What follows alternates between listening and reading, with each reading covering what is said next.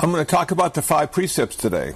I posted something this morning on Facebook, and I got a Facebook response comment saying that how do you make the right choice?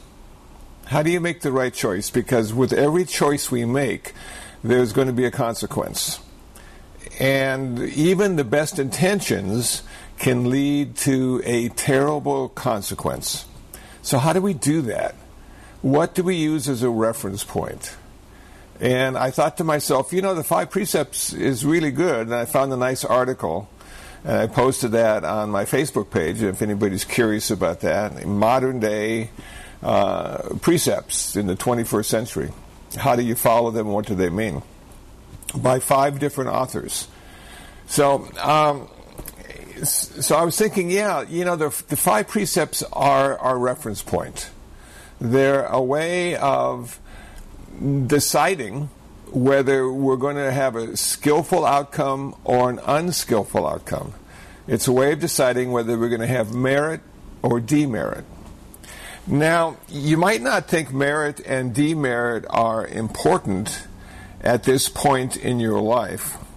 But you know what? As the older you get, the more important it becomes, because it's the merit and demerit that follows us to the grave and then is reborn in our next lifetime. That's where we start, with all the merit and demerit of all the lifetimes we've already lived and can't remember. And even this one lifetime that we're now living and probably won't be able to remember very much anyway. We've acquired merit and demerit. And so one of the best ways to avoid demerit is to study the 5 precepts.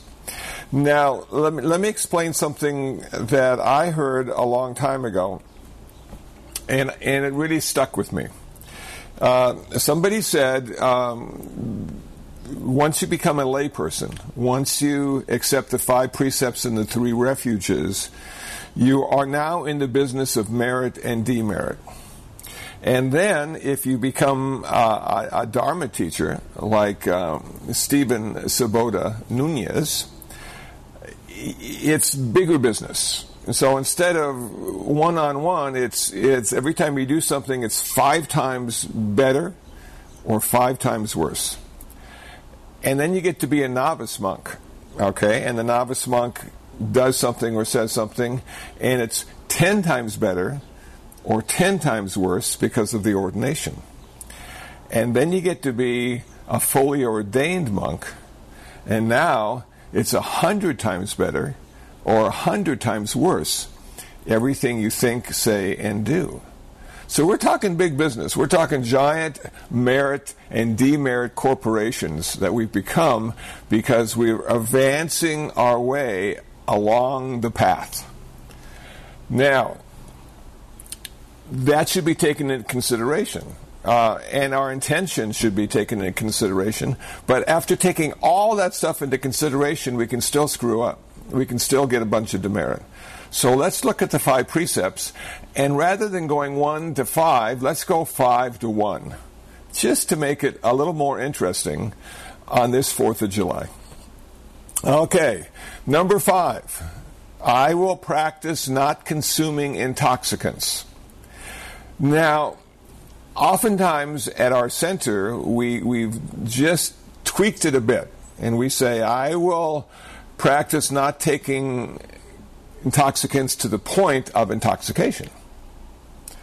I ain't high, I just been drinking. An old blues song. Okay, so you go, yeah, that's cool. Okay, I think I can do that. So maybe instead of having a 6-pack a day, I'll just have 1 beer a day, now that I've become an official Buddhist.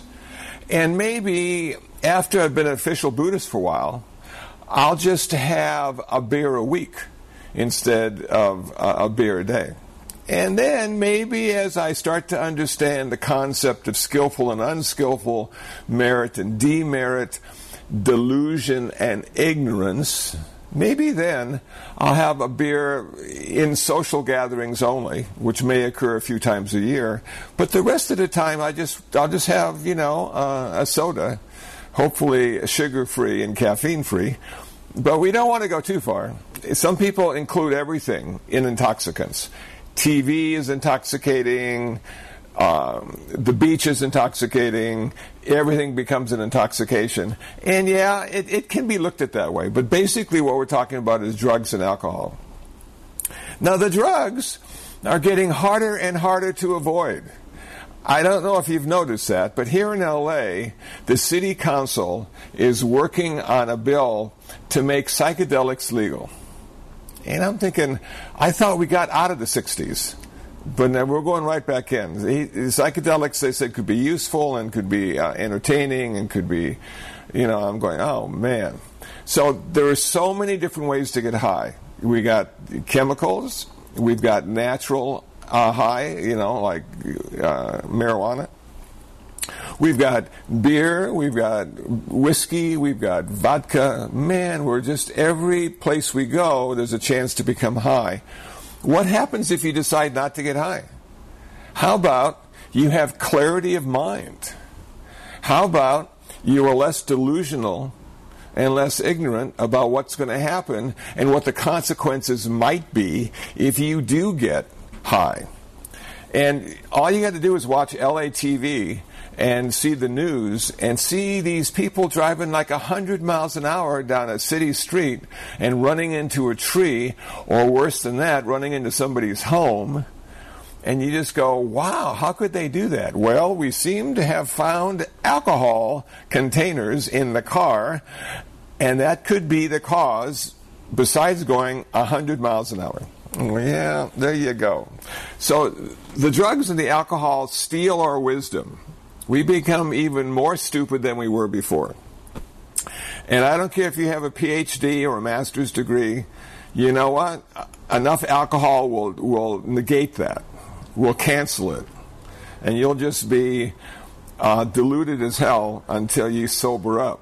So as a Buddhist, once we take our precepts, as a Buddhist, once we become a Dharma teacher or a novice monk or a monk or Zen priest, we want to sort of avoid intoxication, because what we're trying to acquire is clarity of mind. And it's a lifetime pursuit. And I know sometimes we're really clear and everything makes perfect sense, and other times nothing makes any sense at all. And you strive for the meaning of this or the meaning of that.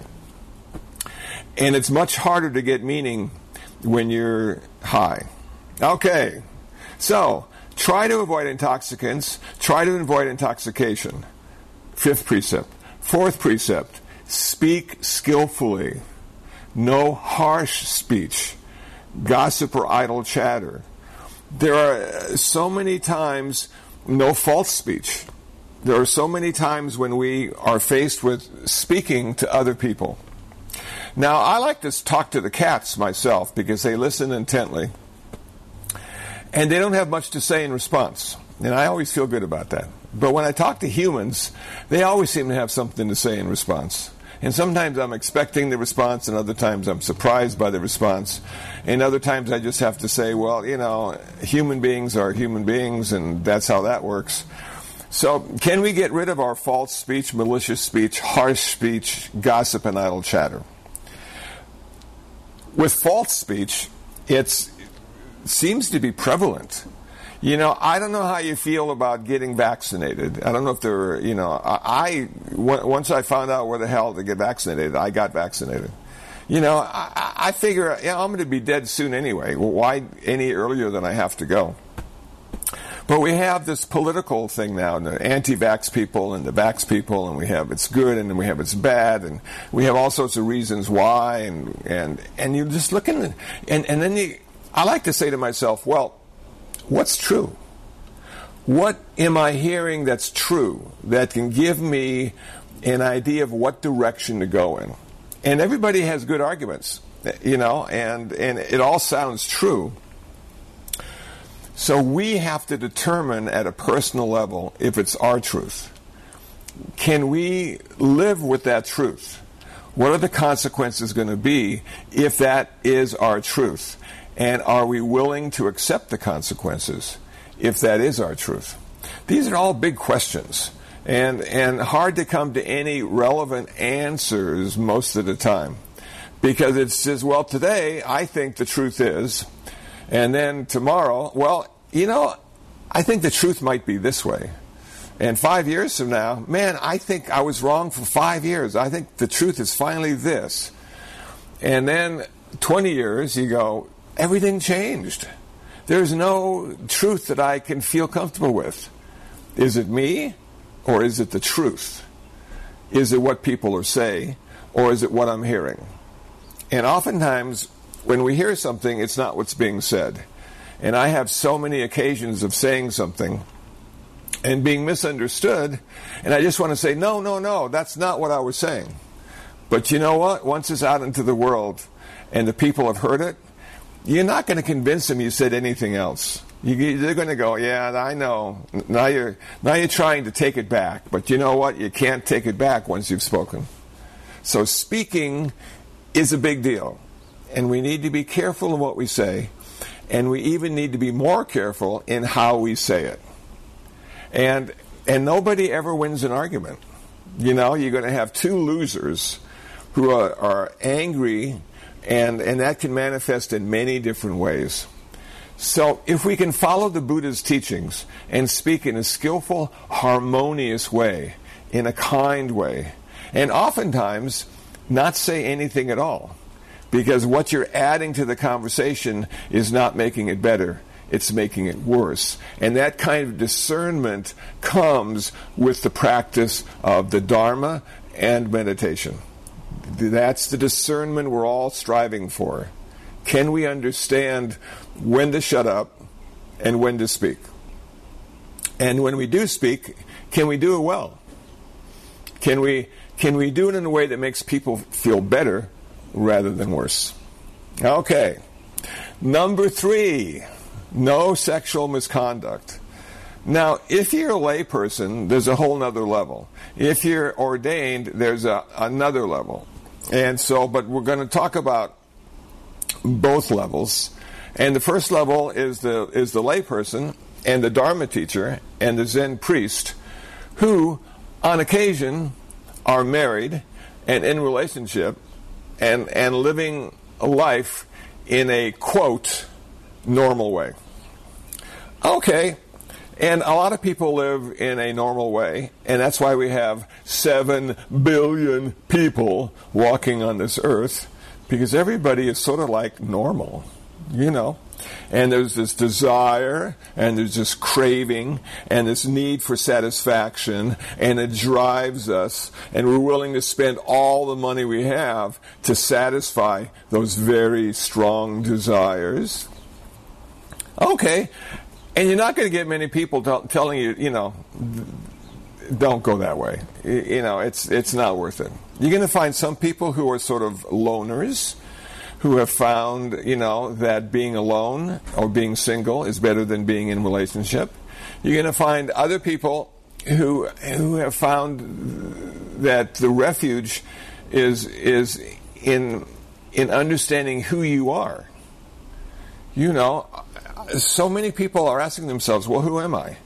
And they need all the other people in their life to confirm or deny who they are, so they'll feel better about who they think they are. Okay, well, that's fine. It's good to have feedback. It's good to get ideas from other people about who you are. But oftentimes, they're telling you who they think you are. Who they think you are, not who you are. And if we're lucky enough to find a partner or a mate who can be honest with us and share their idea of who they think we are, we might be closer to it than without them, but that still doesn't tell us who we are. Only we can do that. Only we can do that through years of reflection and meditation and contemplation, and then finally come to the point in our journey where we say to ourselves, I don't know who I am, but that's okay, because I'm somebody. People recognize me. It's fine. if I follow the precepts, I won't make anybody feel uncomfortable when they think about me or know about me. And that might be good enough. Maybe we are never going to find out who we are because we're always in a constant state of process, of change, of turning into somebody else. And especially when you get to a certain age and you look in the mirror, that person does not resemble anybody you've ever been before. So you just have to come to the conclusion, hey, there's a new guy looking at me in the mirror now. I wonder who he is, you know. And then 10, 20 years down the line, there's another new guy looking at you in the mirror. And you go, wow, where do they come from? It's the natural aging process, you know. And sometimes we get better internally, but externally, I don't know if we get better. But I don't know if there is a better. I don't know if there is a worse. There's just sort of an is. So, in relationship, it's often, let me help you be you. Well, okay, but I don't know who I am, so I don't know who you're going to help or what you're going to do. And there you go. So we need to go into relationship and not cause harm and always be kind. And that's the most difficult thing to do in relationship, is to be kind all the time. You can be nice, but there's a difference between being nice and being kind. And I posted a wonderful little article on my Facebook page yesterday on the difference between being kind and being nice. So for a Buddhist, we want to go beyond being nice, and we want to be kind. And it's hard in relationship to be kind all the time, because we either have to defend ourselves or we have to define ourselves, and sometimes we do it in an angry, unskillful way. And this practice of Buddhism will allow us to become more skillful more times. Okay, now we get to the monks and nuns. Now, you know, there's a reason why they're celibate. And the reason is they have like a lot of work to do. You know, the job of the Buddhist monk and nun can be simply to help others understand the Dharma. It's 24/7.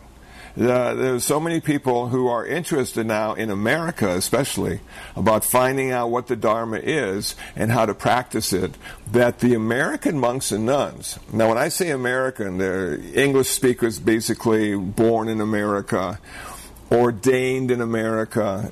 They're rare. They're like little jewels, you know, and they're rare.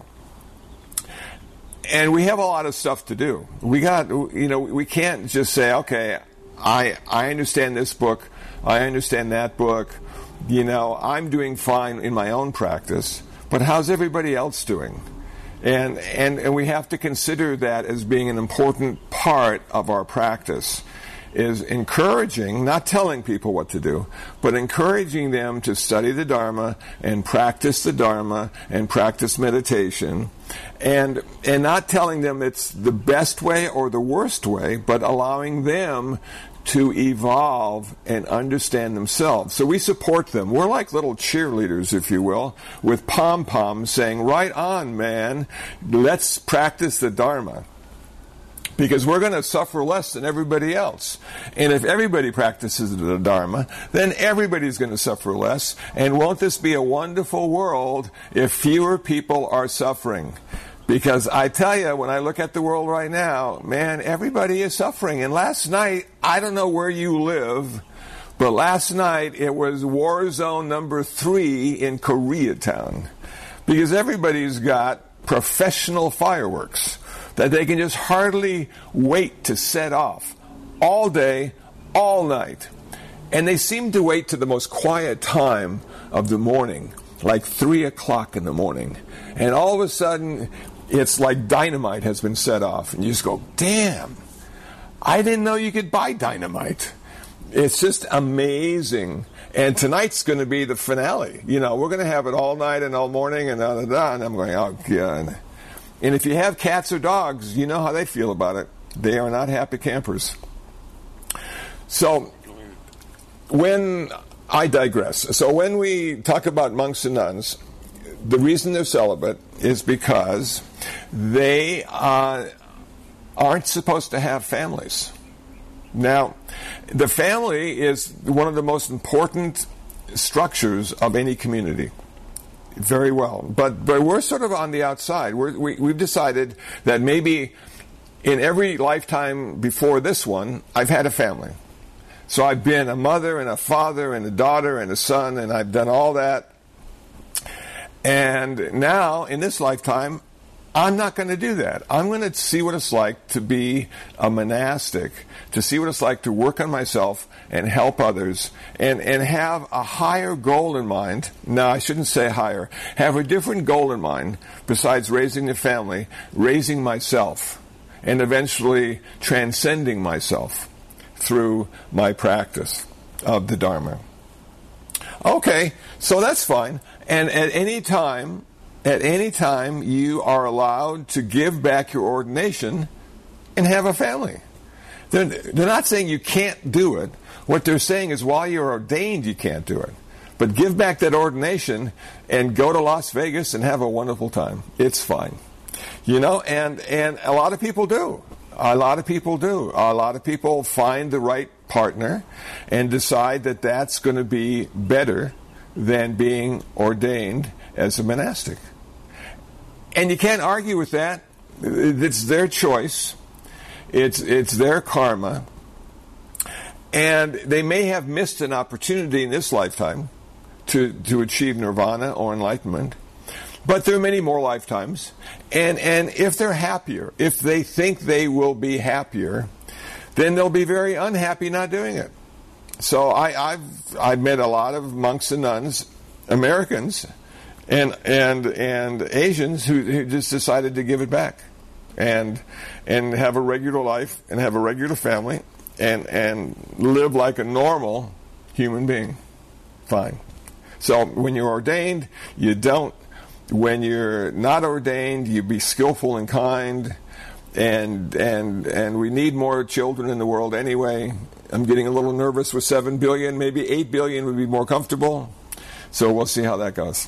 Okay, we're now to the second precept, which is not to take what is not given. And I don't know if you've been watching the news lately, but there are a lot of catalytic converters being stolen from cars every day. And to replace a catalytic converter is $1,000 because they have these really important minerals and stuff inside the catalytic converter that makes the air a little cleaner. And you go, wow. And they go underneath your car with a saw. And they saw that sucker off. And here in Koreatown, every once in a while, you hear one of the cars without the catalytic converter or muffler. And it's like, man, you know, it's just like the end of the world as they drive by. It's just so loud. So, what's wrong with taking stuff? You know, I mean, nobody really owns anything, do they? You know, the ownership is just one big illusion. The only time we think we own something is when we have a receipt for it and can prove that it's ours rather than theirs. Okay, but what does that receipt do for us? It gives us the illusion of ownership. Now, back in 1975, I had an Opel Manta, only car that I ever bought new, $3,700 out the door from a Buick dealer. Little German car, 2-door, 4 on the floor, had an audio cassette. And I'm going, wow, this is so cool. I finally got the car of my dreams. And I was driving around. And when I look back at the specs, it wasn't much of a car. But for me, sitting in it, it was a wonderful car. So one day I'm going to go to work, and I go out to get my car, and the side window is broken. And there in the dashboard is a hole where the audio cassette player used to be. And I was in shock. I was studying Buddhism. I was practicing meditation. How could anybody violate my car and take my audio cassette player? And I yelled at my car because it was the only thing that I could yell at. Who owns you, car? Who owns you? And my car said nothing in return. Just sat there silently. My car didn't care who drove it, or who was using the audio cassette player, or whether it even had an audio cassette player. My car did not care. The only person that cared was me, because I was making payments on the car. I contacted my insurance company. I said somebody, broke into my car and got my stereo. They said, no problem, we'll be glad to fix it for you. I got it fixed. A week later it was stolen again. So from that point on, I just had a hole in my dashboard for the rest of the life of the car. I just never wanted to have it stolen again. I just never wanted to have to go through that illusion of ownership being shattered in just a moment. Okay, and then I thought to myself, the big picture, we always like to go to the big picture. Well, do I own me? Am I in charge of me? And there's so many other factors that go into being me that I can't say there's one factor that's the most important. So I don't really own myself either. And then, does anybody own themselves? Well, we all have the illusion that we're in charge. But we're not. One big earthquake, one tsunami, 105 temperature day in Seattle, Washington, and you just go, man, I'm not in charge of this. I got to get myself an air conditioner. I can't take it anymore. So we start adding things to who we are and what we're doing, and then when we have enough things, we're afraid that somebody's going to take our things, so we get insurance for all the things that we've acquired to be who we are. And then if we're really lucky, we'll be right on the top of the hill with a fence all around, and we'll have cameras 24/7. So we'll have all our stuff all the time, and nobody will be able to take it. And we're going to feel so powerful and good. But then we don't pay our taxes, and IRS comes and takes our stuff and sells it. So there you go. So when it comes to taking stuff, what we got to do is honor the fact that people think they own stuff. They have receipts, they're delusional, they're ignorant. We got to honor that. And maybe even compliment them on all the nice stuff that they have. But we don't want to have stuff envy either. We don't want to say to ourselves, man, I wish I had all that stuff, because think how good my life would be. But your life is only good because of the inside, not because of the outside. So we got to keep focusing on the inside. What makes my life good inside out, not outside in? And sometimes the less stuff we have, the better our life is. We have less things to think about, less things to insure, less things to dust, less things to take care of. And after a while, when you get in your 60s and 70s and even later, you look at the stuff that you haven't touched for 10 years, and you say to yourself, why am I hoarding all this stuff? Why am I coveting it? Why don't I just let it go? Let other people enjoy my stuff, because it really wasn't my stuff in the first place. So we got eBay, we got Amazon, used store, we got all sorts of things. Or, radical concept, you can just give your stuff away. I know that's not what we do. We want to charge and make money on our stuff, but sometimes just giving your stuff away, you get more merit and less money. And the merit's going to go with you to the next lifetime. The money's got to stay here, and that family that you love, cherish, and want to hold on to will be fighting over every dollar. Everything you've ever owned, they want it too.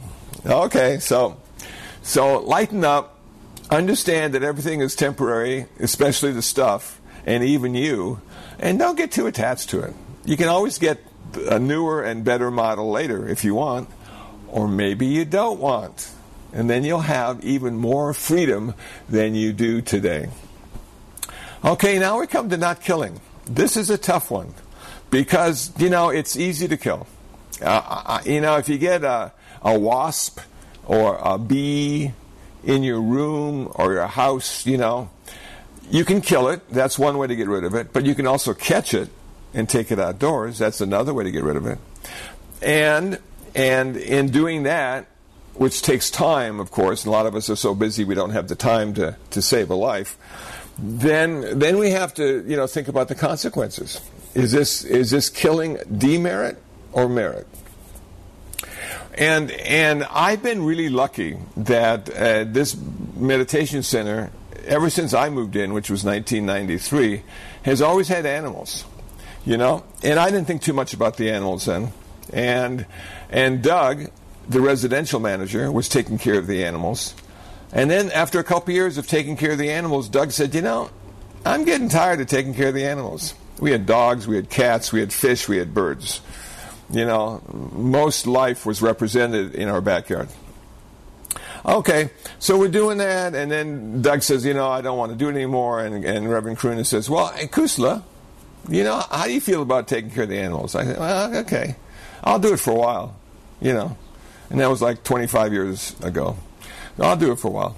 And so, you start, feeding them and caring for them and flea medicine and taking them to the vet if they're sick. And then if you're lucky, you can find some people to adopt some. We've always had, cats here, and we've got some kittens right now that are just about at the age where we want to adopt them out and find forever homes. We have 2 nonprofits that are helping us. And one of the guys who took his 5 precepts here works for Pasadena Humane Society. So he's helping us too. So you get this, and I remember reading, I think it was Mahayana, might have been Theravada, but maybe Mahayana. It said, even giving a morsel of food to an animal allows you to acquire merit. Allows you to get some merit. Just giving a morsel of food to an animal that's hungry. Now, the thing about being hungry is they always are. I thought, wouldn't it be nice if you just feed them a whole lot one day and then feed them the next week? You'd fill them up for a whole week and then they'd eat again the following week. Think how much easier that would be on your time and your energy and your food sources. But those little guys like to eat every day. And sometimes twice a day, sometimes even more, give them little snacks during the day. It seems to be what they live for, They live to eat, they live to sleep, and they live to play. And I'm thinking to myself, that doesn't sound bad. That might be good. So anyway, I've been doing that, and sometimes during the spring we get more cats, sometimes during the fall we have less cats. And of course there's always that, the older ones die and the younger ones sort of move in, and so we've got some that are like 10 years old now that were born here, maybe 11, 12 years old that were born here. So I'm getting ready for, one day going out and they're gone, but realizing that the 10, 12 years that they've been here, they've been fed every day and they've been loved and petted and felt like they had a home. Even though it's a backyard and even though it's Koreatown and most people have small dogs and not cats, it's like, okay, and what has that done for me? Well, it's allowed me to spend money on cat food. And that's not necessarily a bad thing. I've got extra money. I can afford $100 a month, for cat food, sometimes more. And I have people on Facebook helping me. They send money and they send cat food as well because they're being kind. And they see at some level, it might not be apparent, but at some level they see that this is a good way to acquire merit. This is a good way to make their life better. Through donation, not charging, not wanting anything in return. Sometimes they don't even want to be mentioned. I oftentimes mention them on my Facebook page, thanks for the donation, blah, blah, because the cats now can eat, and some people, I don't want my name, I don't want to do it, I want to do it anonymous. And I thought back to making merit. You get even more merit if they don't know who's donating. So you get 10 merits for donation and 15 merits if they don't know who the donator is.